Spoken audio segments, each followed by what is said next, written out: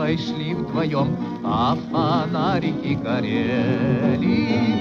И при виде их на момент притих, и сердца наши замляли. Hello, and welcome to the SRB podcast. In each episode, we discuss Eurasian politics, culture, and history. As always, I'm your host, Sean Guillory. The SRB podcast is sponsored by the Center for Russian, East European, and Eurasian Studies at the University of Pittsburgh and members of the SRB Table of Ranks, who give monthly contributions from anywhere between $5 to $25. If you'd like to support this podcast, go to my Patreon page at patreon.com/Sean'sRussiaBlog or to srbpodcast.org and hit the Patreon button and join the Table of Ranks. This week's podcast is the third of 5 events for Nature's Revenge, Ecology, Animals, and Waste in Eurasia, the Spring 2021 Speaker Series at the Center for Russian, East European, and Eurasian Studies at the University of Pittsburgh. To see the entire schedule for the series, go to www.ucis.pitt.edu/CREES. That's CREES. Animals are some of the most impacted living things in the Anthropocene. The presence of humans has fundamentally altered their lives and environment. Humans have used animals for labor, food, sport, commodities, companionship, and as objects of scientific knowledge. What does humans' complex relationship with animals say about human society? And is there a particular inflection of these issues in Eastern Europe and Russia under state socialism? I turn to Tracy McDonald and Mariana Cegielska for some insight on the transformation of animals into objects to be caged, shown, hunted, traded, and studied in Eurasia and the wider world. Tracy McDonald is a historian of Russian and Soviet history at McMaster's University. She co-edited a volume of documents on collectivization and is the author of Face to the Village, the Ryazan Countryside Under Soviet Rule, 1921 to 1930, and is the co-editor with Daniel Vandersommers of Zoo Studies, A New Humanities. McDonald was also one of the 3 founding members of the independent documentary film company Chemodan Films. Mariana Cegielska is a postdoctoral fellow at the Max Planck Institute for History of Science in Berlin. Her most recent articles on zoos and colonial encounters are Elephant Empire, Zoos and the Colonial Encounters in Eastern Europe, published in Cultural Studies, and Pandas and the Reproduction of Race and Sexuality in the Zoo, which is in Zoo Studies, A New Humanities. She's also co-edited a special issue of Catalyst, Feminism, Theory, and Technoscience titled Planetarium, Human Vegetal Ecologies in 2019. Here's Tracy McDonald and Mariana Cegielska. А жить так хочется, я весь горю, тебя молю, будь моей женой. Tracy and Mariana, I thought we'd start by just having each of you give a brief introduction to the focus of your research. Tracy, you can start. Yeah, it always ends up, I'm going to try not to talk to monologue. We don't like that. But I always end up, going back in time. So I was looking for a second project, and after many false starts, I started to be drawn to something involving animals. So a long time ago now, 2010 maybe, I started to try to think about, as a historian, what kind of institutions would generate sources on animals. And so, of course, a zoo came to mind. And I started to read more and more about zoos, develop an opinion about zoos. And the archive at the Moscow Zoo was extraordinarily welcoming, and they were extremely nice to me. And I spent a couple of summers there gathering material, and then decided that I actually didn't want to write. They have a pretty good history that they produced themselves and translated into a number of different languages. And I didn't really want to write a history of a Moscow Zoo that would be critical, but I didn't want to write a send-up either. So I changed tack, and at that point, and refocused onto, because there were changing jurisdictions about who was responsible for trapping animals and transporting them and exporting for exhibition for zoos and any other institution. They're also responsible for breeding lab animals for experiments. And so that jurisdiction changed over time. So I focused on that instead. So the Moscow Zoo had jurisdiction in the 20s, early 30s. So they do play a role, and they continue to play a role unofficially, of course, but then it becomes a different project that looks at this process that also involves different Soviet institutions. And then through that fell into a couple of other different projects. Mariana? Yeah, I think my trajectory was a bit different. So I started with kind of very broad questions because I was studying philosophy and gender studies. And I was just generally interested in, questions about nature and culture. And then they are way too broad questions to think with. So I needed to narrow it down. And I was looking for a kind of empirical case, something to start with, something really material. And the zoo presented itself as such a fascinating, peculiar space to unravel so many different human-animal relations, that now my work started to be on human and animal relations as a way to think about the material and cultural aspects of scientific knowledge production. So I'm actually coming to it, to historical questions, but from interdisciplinary studies. So I made my way to the archive a bit later than Tracy did, and from a different angle. And I mostly deal with the history of zoological collections in the 19th and 20th century. And I became really fascinated with the rich history of zoological gardens as these hubs for acclimatization of exotic animals, popularization of natural history ideas, and also most recently, wildlife conservation. But because I was doing this research from the gender studies perspective, which I hope I would talk about a bit later, I was focusing on specific zoos, but not really on specific regions, because I was following my cases, because usually my method is to follow specific species. I like to think with specific animals. And only recently that I started to research zoos in Eastern Europe. So most recently, I've been writing about elephants and in Eastern Europe. So the historical trajectories of colonial trades in elephants as both zoo specimens and also circus and traveling show attractions, and their bodies. So in this part, I pay special attention to ivory from elephant tusks. And my focus is on Central and Eastern Europe because this is a region, or I mostly study Poland at the moment, as a country that doesn't have overseas territories. And I was wondering, what an animal that has such such rich reference to colonial trade, what kind of meanings do they have in places that don't have the same colonial history? But there's other animals that I've been thinking with recently, and to name them, it's wild boars. I'm a part of a research group in the Czech Academy of Science, in which it's a research project on hunting wild boars in Europe, and this is connected to the outbreak of the African swine fever. Here in Europe. This is more contemporary. I'm working there with anthropologists mostly, and I'm the historical voice or history of science voice in the group. And other two species I wanted to mention are the European bison and the Polish konik horse. Because these two species, they came up in my research in Polish zoos about elephants, because those are two other charismatic species that are more connected to the extinction projects and breeding back extinct or nearly extinct animals in this part of the world. Humans, of course, have a very long relationship with animals in a variety of ways, and there's no need to name them all. But can you give some historical background to when the zoo developed this idea of putting them in captivity and putting them on display, both for entertainment, but also for scientific, inquiry and whatever else the institution of the zoo, does? Tracy? Yeah, it's an interesting question because menageries go way, way back, right? So, and most histories of the zoo trace sort of origins. They start with menageries, but I think you're talking more about what we conceive of as a zoo, so a large park-like environment.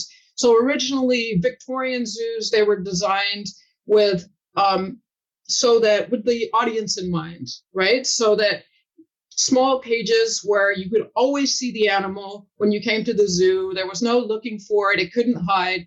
And over time, particularly Hagenbeck, one of the biggest animal traders at the turn of the century, started to argue that you can't hold animals in that way, that you need to put them into natural enclosures. So there becomes this debate within the zoo community around the turn of the century, early 20th century, about what kind of zoo is appropriate. And a lot of people still defended the people and said, look, they need to see their animals. You can't just have these, and of course it meant you have to move from urban space. A lot of the original zoos were in urban spaces. So it's like the second half of the 19th century we're talking about in terms of starting to answer your question about putting large exotic animals on display, and obviously connected to colonialism, as Mariana was saying.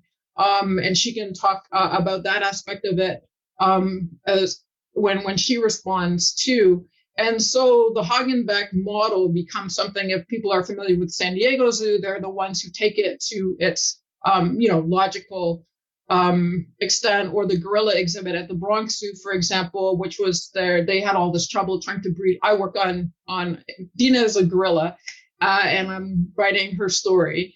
And unlike Mariana, I think we kind of is kind of cool because we have opposite trajectories. Like I started with the history and then got interested in the sort of philosophy, activism, animals, and so on. And Mariana started there and got back to the zoo, which is kind of cool. I didn't know that. And then just the last bit about sort of the Hagenbeck model, these large enclosure style zoos, is that they are also based on deception in many ways, because animals like to rip trees down and tear things up. Sometimes those things are electrified, the vegetation's electrified, so animals are kept back from them. And so it's not the paradise that it looks like on the face of it. If I can just answer to the same question, it's also largely based on illusion, on visual illusion, because who's privileged in this situation of this panoramic view, as the Hagenbeck's exhibitions are being called, is the viewer, is the audience. So you don't really, as the visitor, you don't see the hidden moats and other enclosure type of things that are there to separate the animals that could be endangering each other. So it looks like a very harmonious, beautiful view, but in fact, there is still these technologies of captivity are present. And when I think about that question, I think of also the fact that zoos are actually constantly under reform. That zoological gardens are, until today, always kind of referring back to the past and reforming themselves. So, you have these three big paradigms that, or sometimes anti-paradigms that define the zoo, which is like prison, spectacle, and refuge.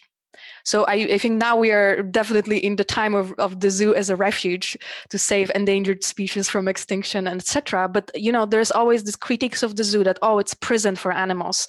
So we have to prove that we're not a prison. Or how is it different that we have these, events where you can pet animals in the zoo, interact with them? How is it different from a circus? So the spectacle comes in. So I think there's like a lot constantly of reinventing the concept of what a zoo is. But then in the end, it is always about looking at animals. It's always about watching wild, or are they wild? I don't know. Wild animals and having fun. So this element of entertainment, it kind of never goes away, even though we think about them as centers for conservation right now, or that's what the zoos want us to think. But again, going back in time, I think also this big break between menageries, private menageries and zoos, it's connected so much to what Tracy was talking about, space. So actually most of the menageries were not located in city centers. They were more on the outskirts, if you think of Jardin des Plantes or other places like that, or Schönbrunn in Vienna. But then the public zoological garden from the 19th century, this is a strictly urban phenomenon. So we can think about it as something that relates so much to political projects belonging to modernity. So you have Industrial Revolution that transforms the city landscape. And so there's the need to reinvent kind of new spaces of nature, like parks, spaces for recreation. And the first zoos were also usually established in Europe in harbor cities. That connects so much to colonialism because, the trade was coming and harbor cities were the places where you would dislodge all of this cargo, including living animals. And of course, with other kind of modernity, classic phenomena like the emergence and development of global capitalism. So zoos, although they're so often compared to prisons, they also bear a huge resemblance to department stores, to the modern idea of the department store. As a city phenomenon, I think that the zoo is also, in the 19th century and early 20th century, it was also something of a prestige for a city to have a zoo. So it was like having a theater, having an opera house, and having a zoo was kind of part of this cultural institutions of networks. So even though we think it's an institution of nature, it's very much connected to culture as well. Are zoos in Eastern Europe and in Russia or in the Russian Empire or Soviet Union, are they part of the same logic of zoos in the West, or are there any differences in how they're conceptualized? Just because I come across this in the early research that I was doing, particularly around the revolution itself. And so you have a group of individuals carrying over from the pre-revolutionary period into the Soviet period. They want to keep their zoo up and running, right? And they need funds. And that's a big problem with zoos. They need a lot of money. And if you don't have a lot of money, the first ones to suffer are the animals, right? Because they can't write petitions. And so so this group of individuals, and some of them are involved in science as well. And so they try to emphasize that connection because they need to justify themselves as a socialist zoo, right? And so they need to say that we're not a capitalist zoo. Capitalist zoos are places of entertainment. They're loud. They don't care about the animals. The gift store is more important than anything else, and we don't do any of that. And the funny thing is, of course, they need money. So they have gift stores and they have band shells and they have all these other things that capitalist zoos have because they need to raise money. But at the same time, on paper, they justify themselves in a different way. And I found that really interesting in those early documents. The other interesting thing, and the more I talk to people who work on zoos, is that zoos they have this network that's kind of otherworldly almost, that it is above politics because these people are so passionate about collecting animals that they're just like, I don't care who I'm dealing with, who I'm trading with. I don't care what the politics are. I want that panda, or pandas are hard to get, but I want that elephant, or I want that gorilla. And they're talking to each other. So a lot of times you have these very surprising connections. So the reason that I happened upon all of this material on Dina is that I was looking for an animal trader, Louis Roux company, who had been accused of, in 1934, the youth group at the Moscow Zoo, 20 members of the youth group were arrested, of the young zoologists, the young biologists were arrested, and they were accused of working with this fascist organization, Louis Roux, who took healthy animals from the Soviet Union and dumped sick animals on them, which, of course, none of it is true. Like, it's all fabricated based on the fact that these young people had traveled to Germany in the 20s. So what's interesting about that, though, is in the post-war period, they start working with that company very quickly again, but the New York branch rather than, which makes sense too, because Berlin, wasn't in the best of shape after the war. So yeah, so it's an interesting question. It's an interesting issue to look at, and it's different, of course, as you know, on paper than in practice. How about for Eastern Europe, Mariana? Are there any differences that you can point to, or? It's hard to find much differences. They seem to be very globalized institutions, very uniform. So because of my research topic, I actually tend to visit zoos everywhere I travel. not very much recently, but yes, it's not really fun because I don't particularly like zoos, but I'm just curious, like, okay, how do their architecture look like, and etc. And I'm looking for those differences, and it's hard to find anything when you just go there as a visitor. But I think in history there are different practices and different ways of dealing with these typical issues that zoos always have. Like, what is always lacking in zoos is space. All zoos never have enough space. They always want to expand because they want to expand the exhibition. As Tracy said, they always lack funding as well. So for zoos in Eastern Europe in the 19th and 20th century, they were kind of sometimes, even though they were on the outskirts of some empires like the German Empire or the Austro-Hungarian Empire, it didn't necessarily translate very well into getting animals from those famous traders. So for example, zoo I'm researching at the moment is the Poznan Zoo. So it was in the German Empire in Prussia. And even though it could have good connection to Karl Hagenbeck, it wasn't so easy because they didn't have the funds and they sometimes got something. So they developed different ways of securing, specimens to display. So I think that from what I observe, for example, in Eastern European zoos, captive breeding was started a bit earlier because of necessity. Because if you breed animals, you have a resource to exchange with other zoos for other specimens. So you can expand the collection this way. That was really an interesting thing to find, that really the breeding way before conservation became such an issue already started. I'm actually quite interested in this issue of the exotic trade and how it maps other historical phenomenon and systems. We've already so far capitalism, colonialism has been mentioned, but talk us through a bit how, and maybe Tracy, you can talk about the Soviet period, and Mariana, maybe more of the present, or whatever you guys we both want. But how does the animals, say an animal from the wild, get to the zoo? And then also this captive breeding thing, which I have to say I didn't think of until you just mentioned it. It's also a great question. And as Mariana was talking, I was thinking about when I was reading materials on the immediate post-World War II period in the archive. After the war, they're starting off with almost nothing because both of the major zoos, they ended up evacuating animals. They ended up euthanizing a lot of animals before the war started and this happens all over the world, because there's a fear that if the zoo is bombed, then poisonous snakes will escape, predators will escape, large predators will escape, and even animals that we might think of as benign are really problematic if they run wild in a city. And there's a long, interesting history in Eastern Europe of this as well. In the war and animal escapes and so on. So after the war, they're starting with almost nothing. And in the documentation, there was a pair of saiga, and these are these really funny looking antelopes from Central Asia that they're trying to trade. And so for a while, people are trading them for saiga because they're bartering, and there's a lot of bartering going on in that period. And eventually people clue in and they're like, we don't want your saiga because they drop dead.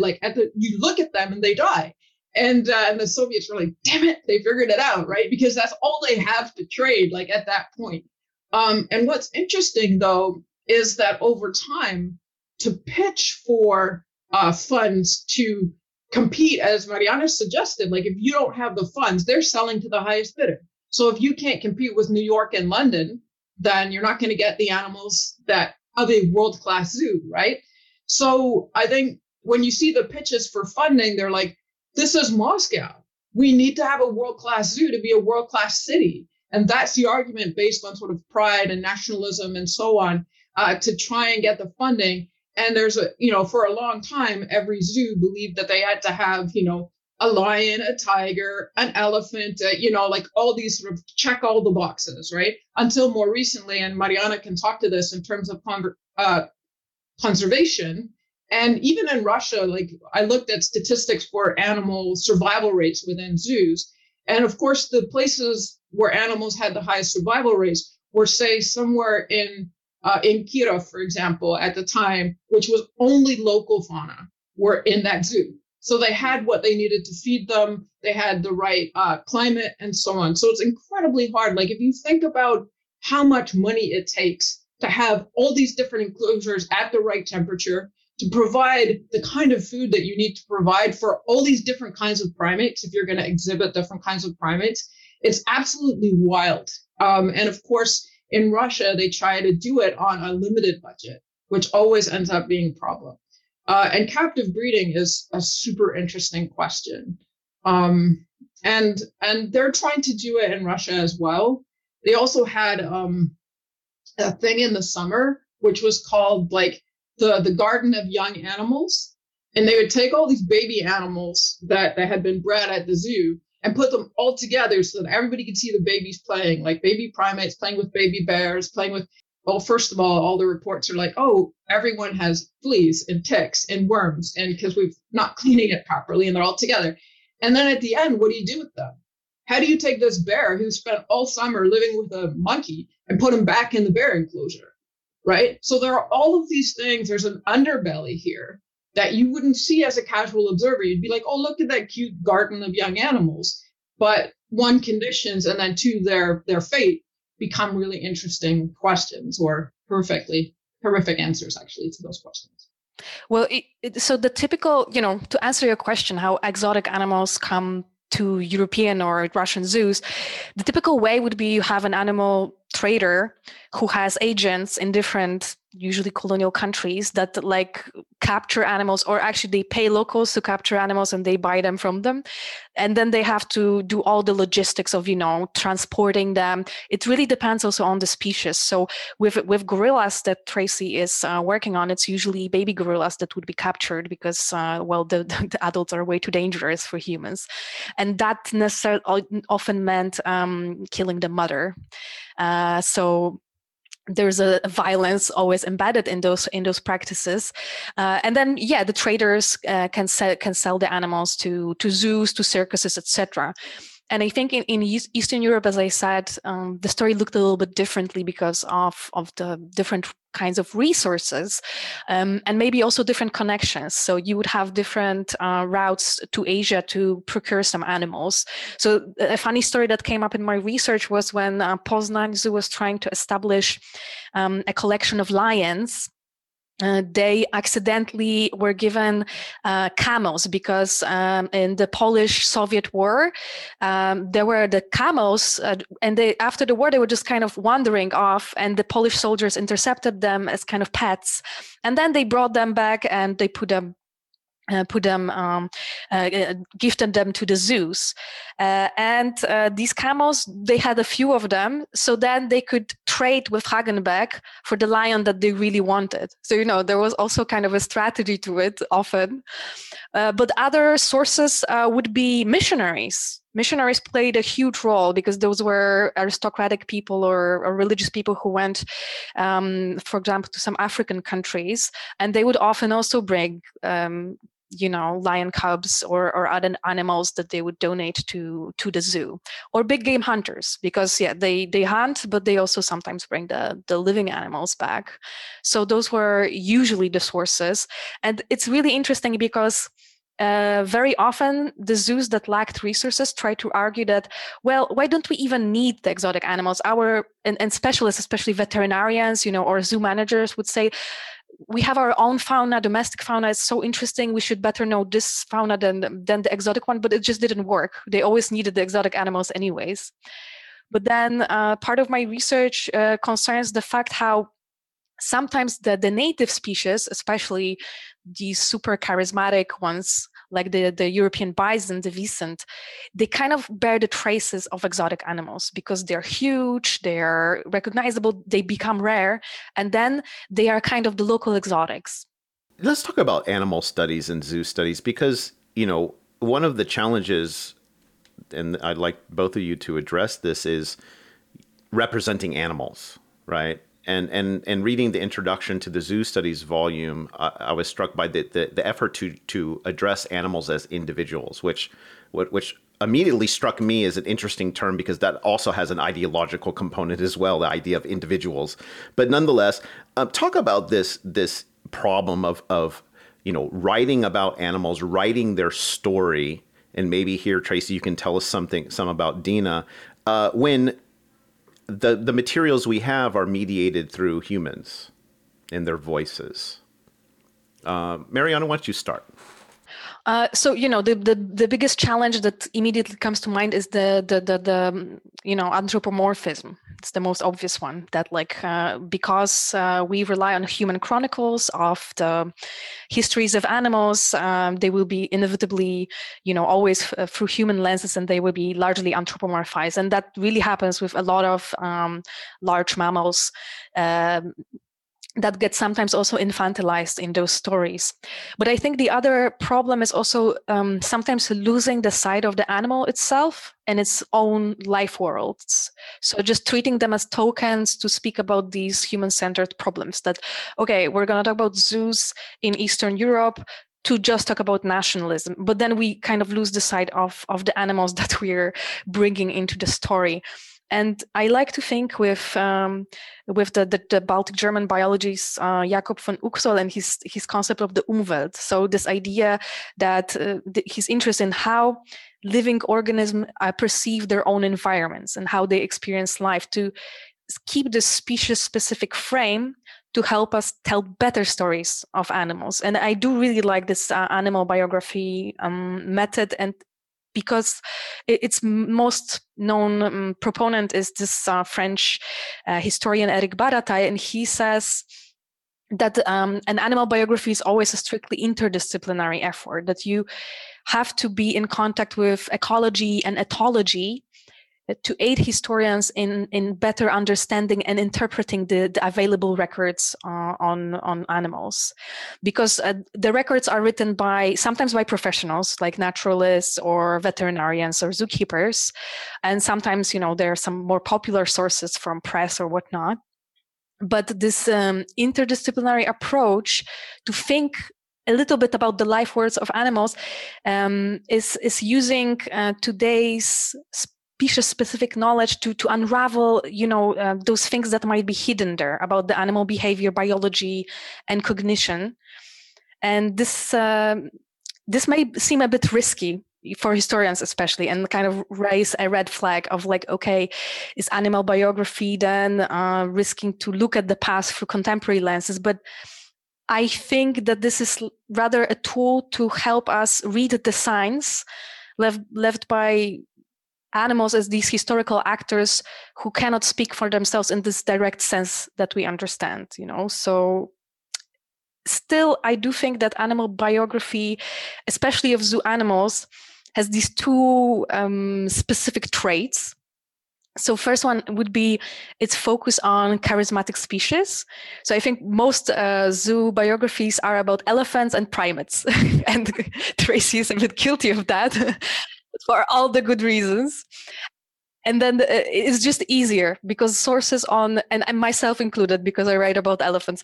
So it's because these animals usually leave the largest amounts of sources in the archives because they're most commented on.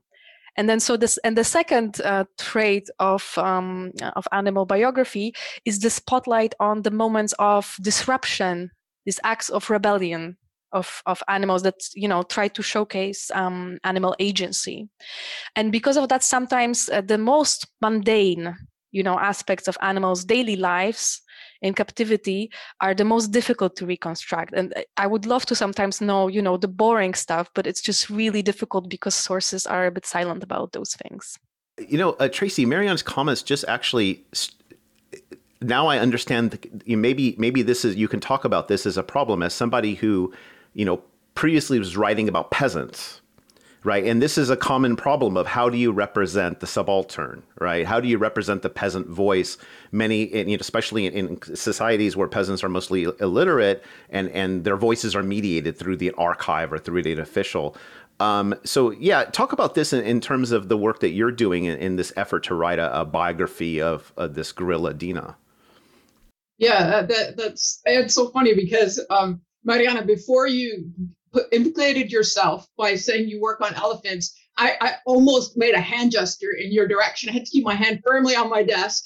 So Sean, I'll answer your question, but there's issue of charismatic megafauna, which is what Mariana has been referring to a number of times. And I think if you're not in animal studies, you're like, what's charismatic megafauna?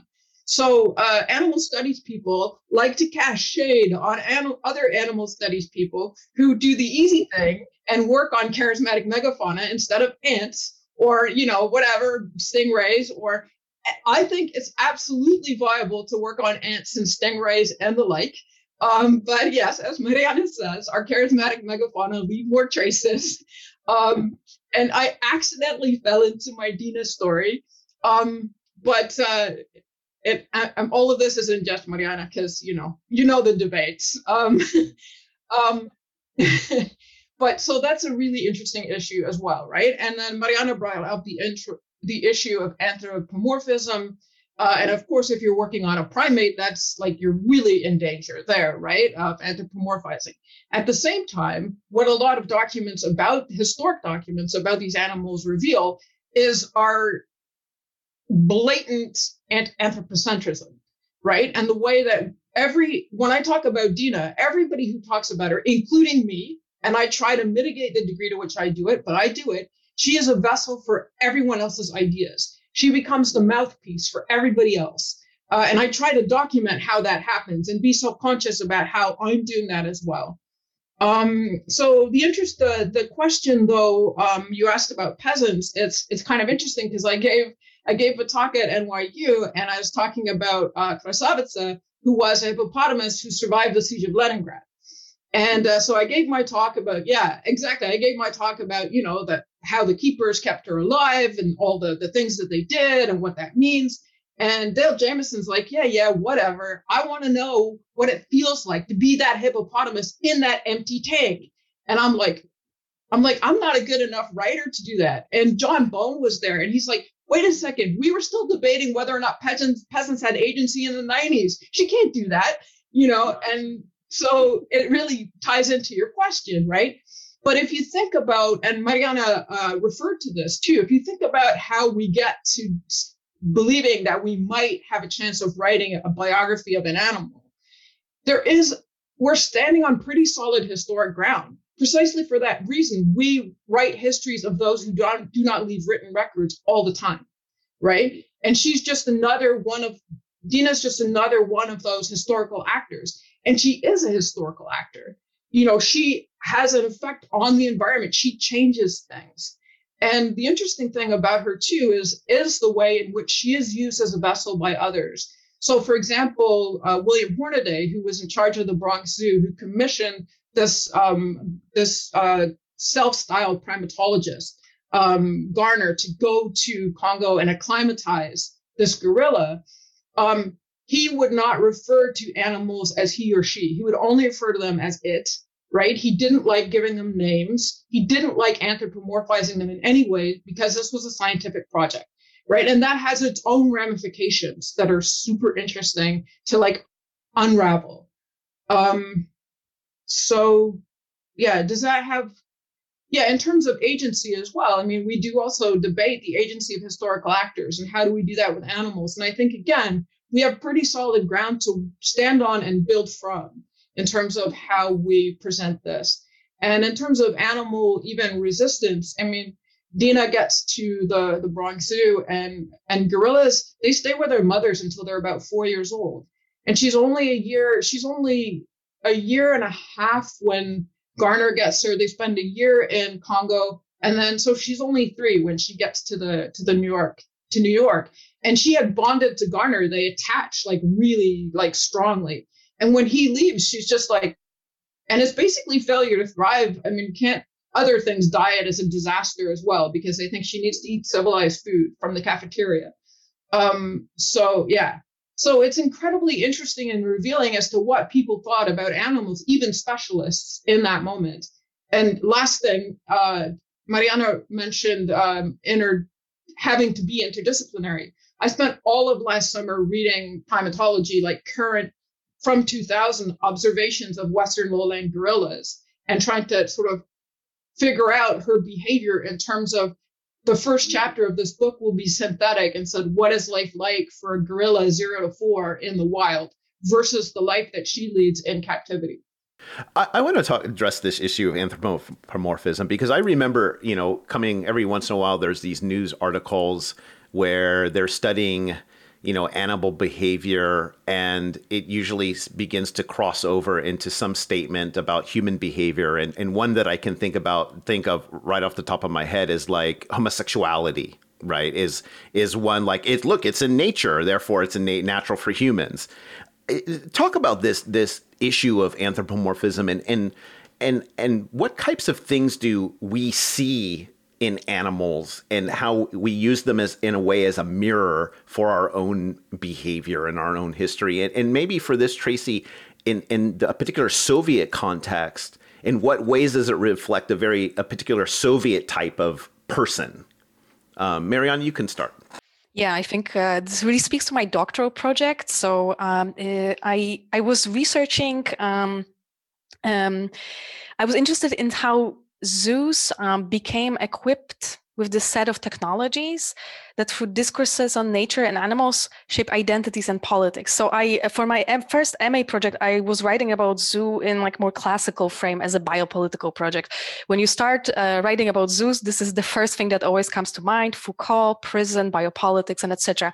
But then what happens that when you write about zoo, people send you a lot of zoo-related stories all the time because they're fun and they're just out there.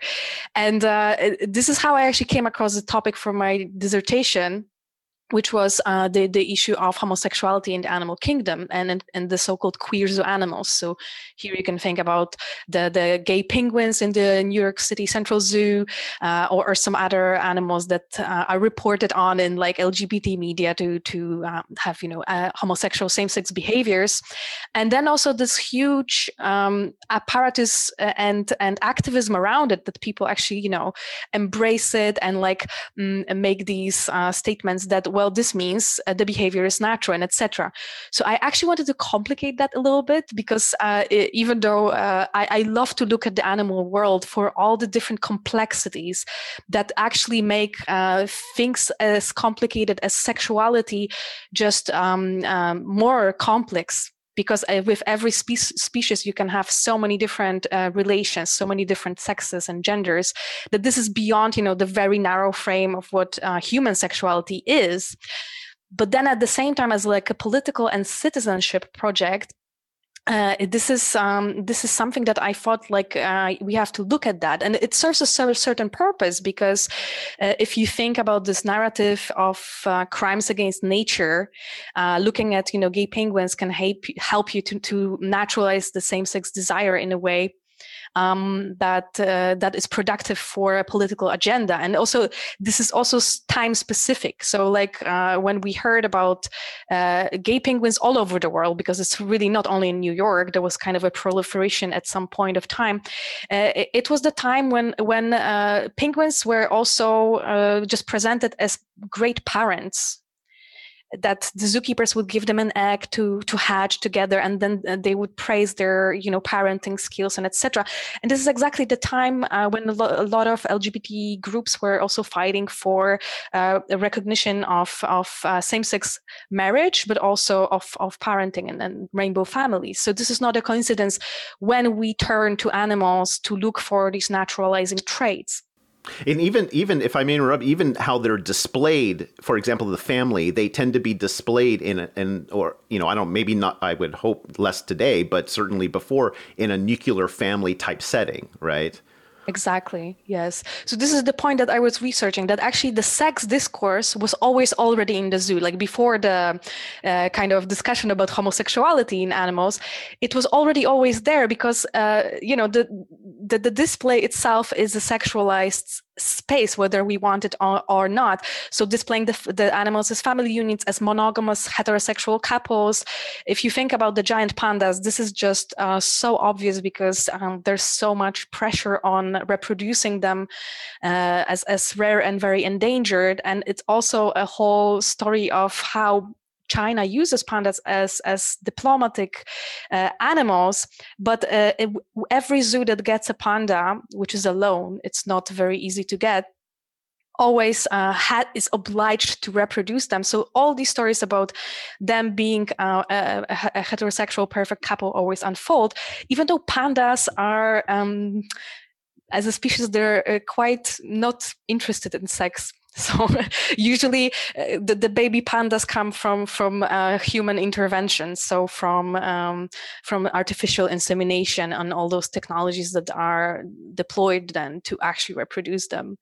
But the other thing that came to my mind is actually this huge sex bias in the way that we display animals in zoos, but also in natural history museums. So there was this one study that I was thinking of recently that found that among birds and mammals, which are anyway the two groups that are the most prominent in collections, males were much more frequently collected. So especially when you look at the type specimen, so it's a specimen that is used as like a perfect example of a species. I remember that in birds, only 25%, and in mammals, I think it was 40% of this type specimens were female. So, you know, we're dealing with a very kind of already biased source and, you know, a sample. Yeah, I mean, there's so many interesting aspects of what Mariana is touching on in terms of animals and sexuality, because there was so much discomfort with animal displays of sexuality in the early stages of the zoo, as you can imagine, right? Like, this is immoral. You don't want your children to be seeing this kind of thing. That's not what you took them to the zoo for. So there's that side of it in the early years. Soviets are really interesting too, because they see the zoo, particularly primates, as a way of promoting Darwinism in the early, like up until Lysenko becomes like the dominant biological model, which is, of course, that it's still part of it. But there's initially the orientation of the Soviet zoo is towards promoting Darwinism and fighting religious faith. Right. So that's interesting. And then there's pressure in the post-war zoo, there's this constant pressure for them to adapt their exhibits to a Lysenko model. And they resist and resist and resist. They drag their feet, and because they don't like it. And it's very clear in the documentation that they don't like it. And they've been instructed to change all of the little descriptors that they put beside the cages. And that's a really interesting source as well. What is the Lysenko model for a zoo? It's a good question. I mean, they want to look at this sense of everything is cooperative, right? They want to shift to this kind of cooperative. They want to tone down any elements of conflict. Whereas before, conflict sold, right? Conflict's exciting. Conflict is sensational. So I think there are those elements there as well. I know there's more to it than that. I mean, I'm more familiar with the pre-revolutionary moments. One of the things that I was thinking about when you were talking, and Mariana was talking about experiments. So there's this biologist Zavadovsky who was doing these sex change experiments with chickens, right? And so he was doing them before the war and during the Civil War. And he's living in Crimea, and the people around him are calling him Dr. Moreau. And he likes this, like he's flattered by this. He in fact writes an introduction to a version of the island of Dr. Moreau. And he ends up going to Moscow and getting a lab at the Moscow Zoo. And when the head of the Moscow Zoo finds out what he's doing, he goes into his lab and lets all of the animals go. And in which case he's fired, and this Zavadovsky replaces him as the head of the zoo. And then this Putz guy comes back later on when they shift models, right? So all of these kind of changes over time are replicated in this microcosm of the zoo, which is super interesting in terms of history of science as well, because the zoo is also battling, like, particularly and now also here, it's a scientific institution, right? And in terms of conservation and breeding and stuff, this is about science. And so the zoos are very defensive about, and I think the Soviet zoo was ahead of the curve on that in insisting that they were a scientific institution. Whether that was convincing or not. And I don't know if I answered that question. And I was thinking, when Mariana was talking, I got distracted thinking about, this emphasis on wanting to display large males because they look amazing, right? And it's really problematic for those who are trapping them because they're like, those are the hardest to catch, right? Like they're really strong. Can you maybe change your attitude? And earlier, I was thinking when Mariana was talking about how animals are captured, when the head of the Bronx Zoo, William Hornaday, is writing with Hagenbeck, they're having a correspondence. Nigel Rothfeld talks about this in his book, Savages and Beasts. And Hornaday says to Hagenbeck, please don't write me letters in which you're explicit that you caught baby elephants by cutting the tendons of all the adults in the group and leaving them to die and then taking the babies because it upsets people here. So yeah, I mean, there is again like this really horrendous side of all of this that we don't see. And I think breeding is another side of that because it is so invasive. And also trying to like recreate extinct animals. The way that animals are used, they have to artificially inseminate them. They have to decide which animals are going to carry them. They're not biologically suited necessarily to carry this kind of animal. So it's really, there's a lot to talk about.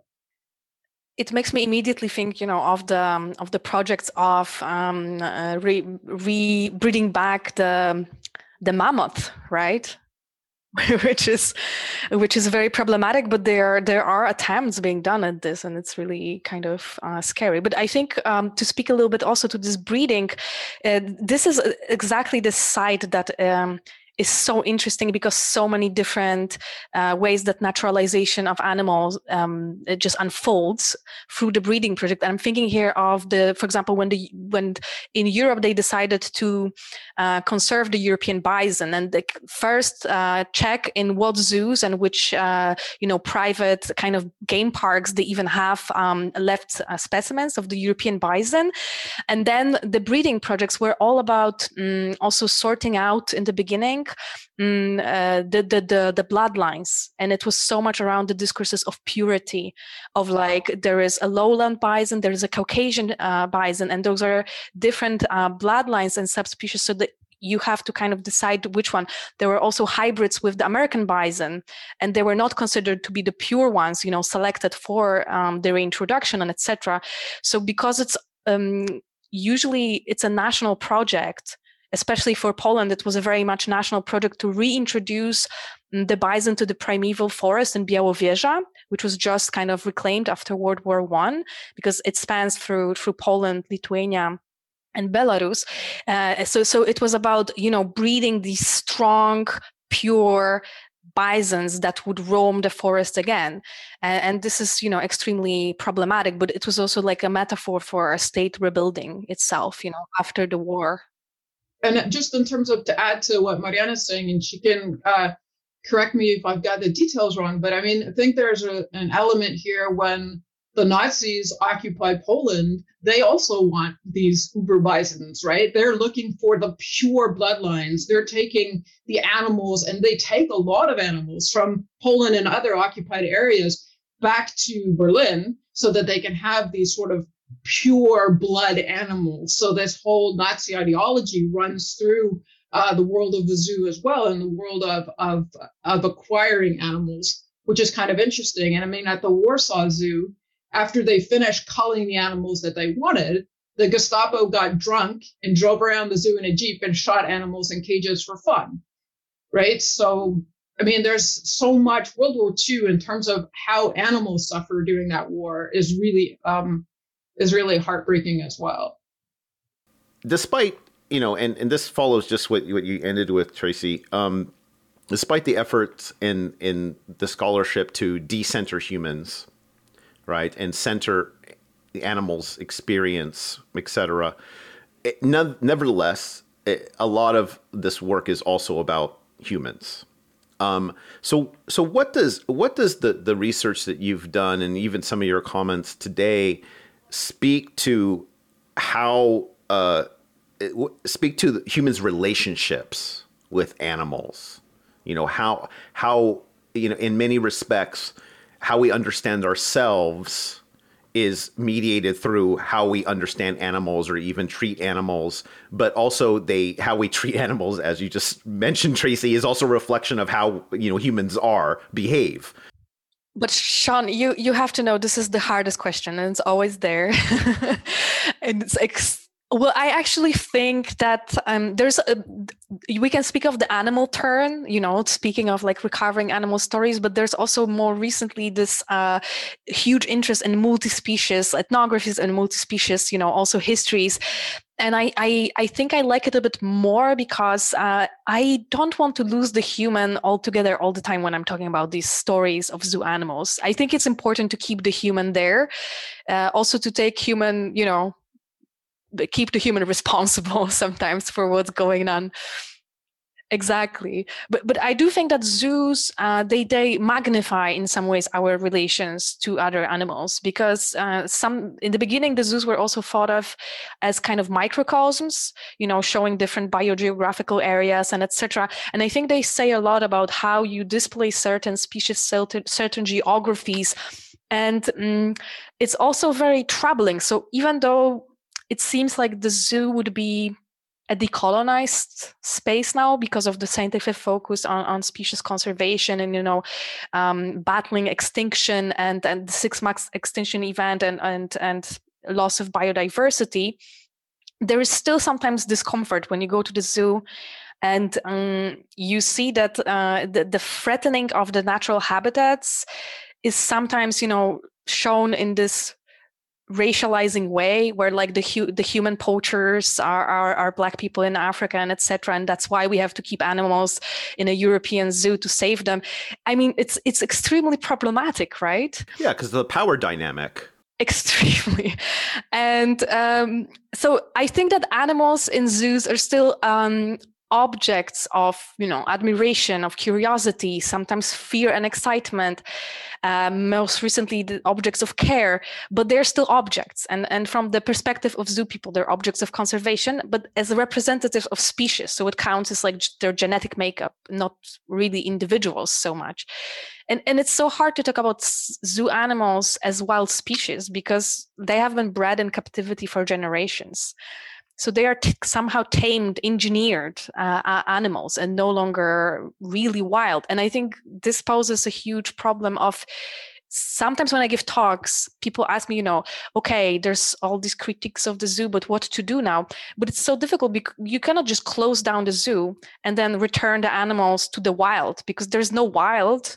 And also those animals are not wild animals.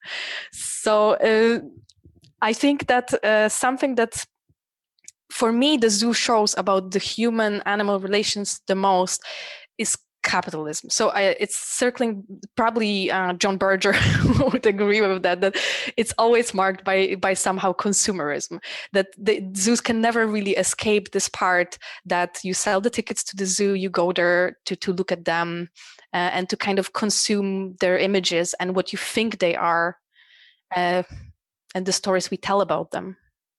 Anything to add, Tracy? Oh yeah, I mean, I have a lot to say on these issues in the sense that, the reference to John Berger, zoos are about looking, right? They are about looking at these animals. The other side to that, and Berger doesn't give animals a lot of agency, are animals looking back, what's happening with them, what's going on in their heads. And I agree with Mariana, like, we can't release them into the wild. At the same time, we need to face the stereotypic behavior that happens with animals in captivity. So Colleen Plum, who's an artist, photographer, she has an exhibit right now that's called Surveilling Snow Lily. And she became obsessed with filming this polar bear in captivity, Snow Lily, who walks 27 steps this way and 27 steps that way and 27 steps this way. And she does this all day. And so she just kept the camera on her and edited it into this loop where you can see the seasons changing and her just walking back and forth and back and forth. And we need to address that. And so the hot water that I get into is where when I started working on this, I also became very aware that an animal was my historical subject, that I was going to build my career or whatever, stepping on the heads of these animals, and to try and be aware of that and to work that into my approach as well. And I kind of make the joke, like, I didn't eat peasants from Razan, so now I don't eat animals either.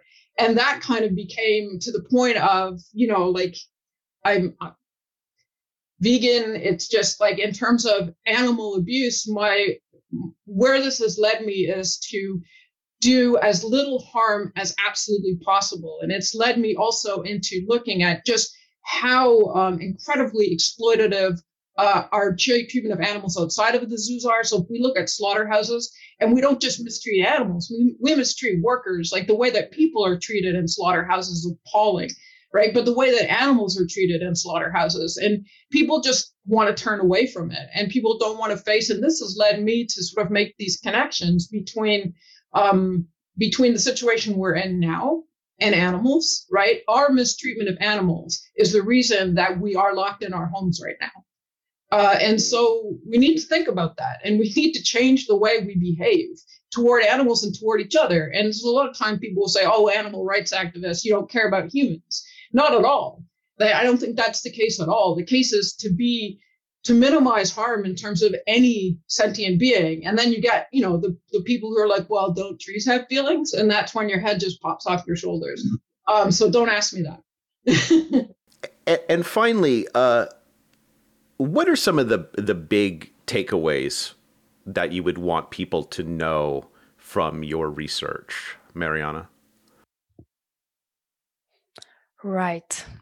The big question of the big takeaway. I think from my current research, if I focus on that, is that exotic animals on display and also their bodily parts that are circulating in these global economies as raw materials, that they do carry meanings connected to colonialism and imperial power. I think that's not sometimes very obvious.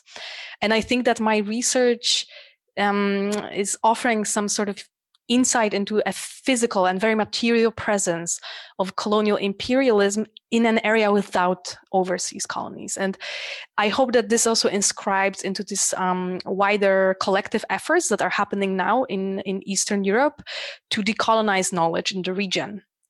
And also in the region and beyond, to not only always talk about decolonization of knowledge in terms of Eastern Europe versus Western Europe, but also Eastern Europe and the global South, or Eastern Europe and Asia. So and ultimately I hope that it will just allow us to build better and more respectful relations with non-human animals. I think sort of just building on Mariana's last comment, I mean, that's what's become so clear for me is the way that we have related to animals. I mean, colonialism is an obvious example because it's always about power. So I see two of my friends and colleagues I can see them in the background here, Catherine Eddy and Marie-Suzanne Wang, and their work, they really focus on these issues and what we're doing with animals and to animals and how we've done them, and also people who are trying to document that, and to change the way people think, to change the way people act.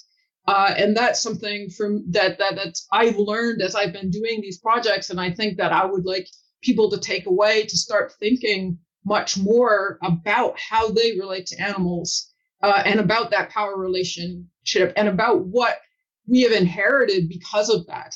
And a lot of these claims, I have a lot of problems with people who are like, oh, but we're evolved to eat meat. I'm like, okay, first of all, no, we don't have the teeth of meat eaters. So we have the teeth of things that like chew grass.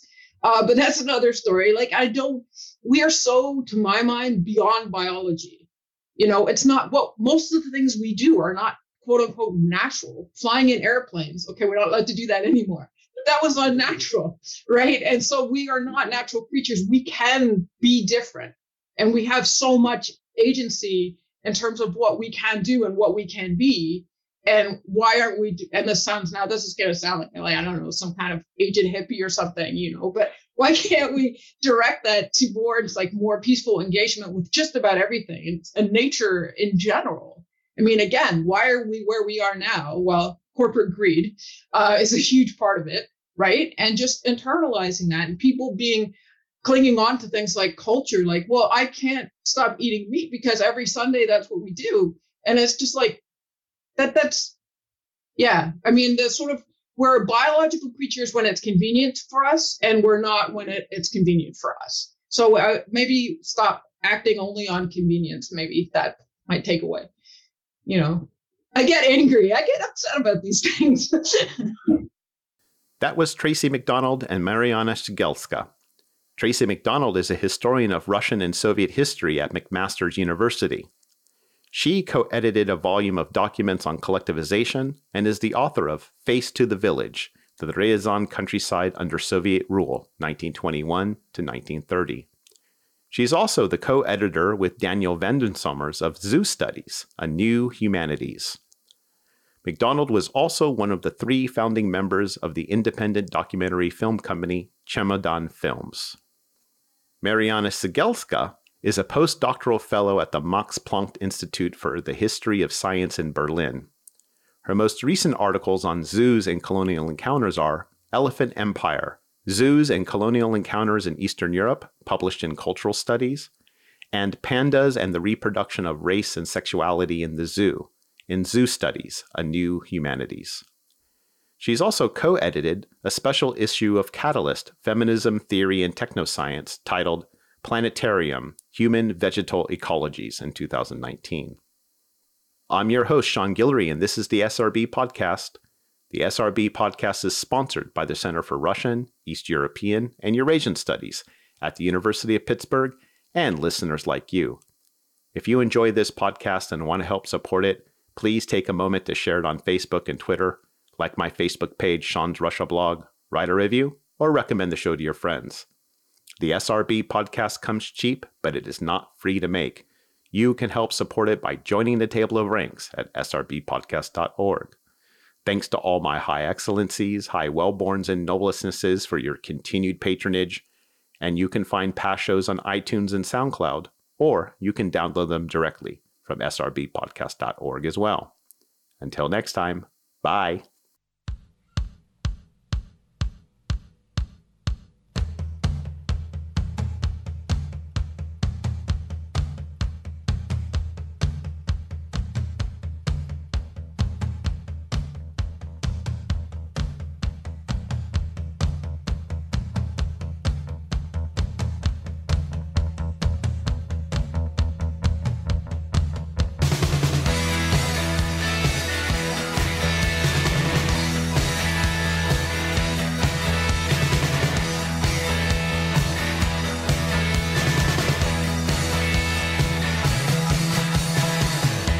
Someone told me that you've gone astray.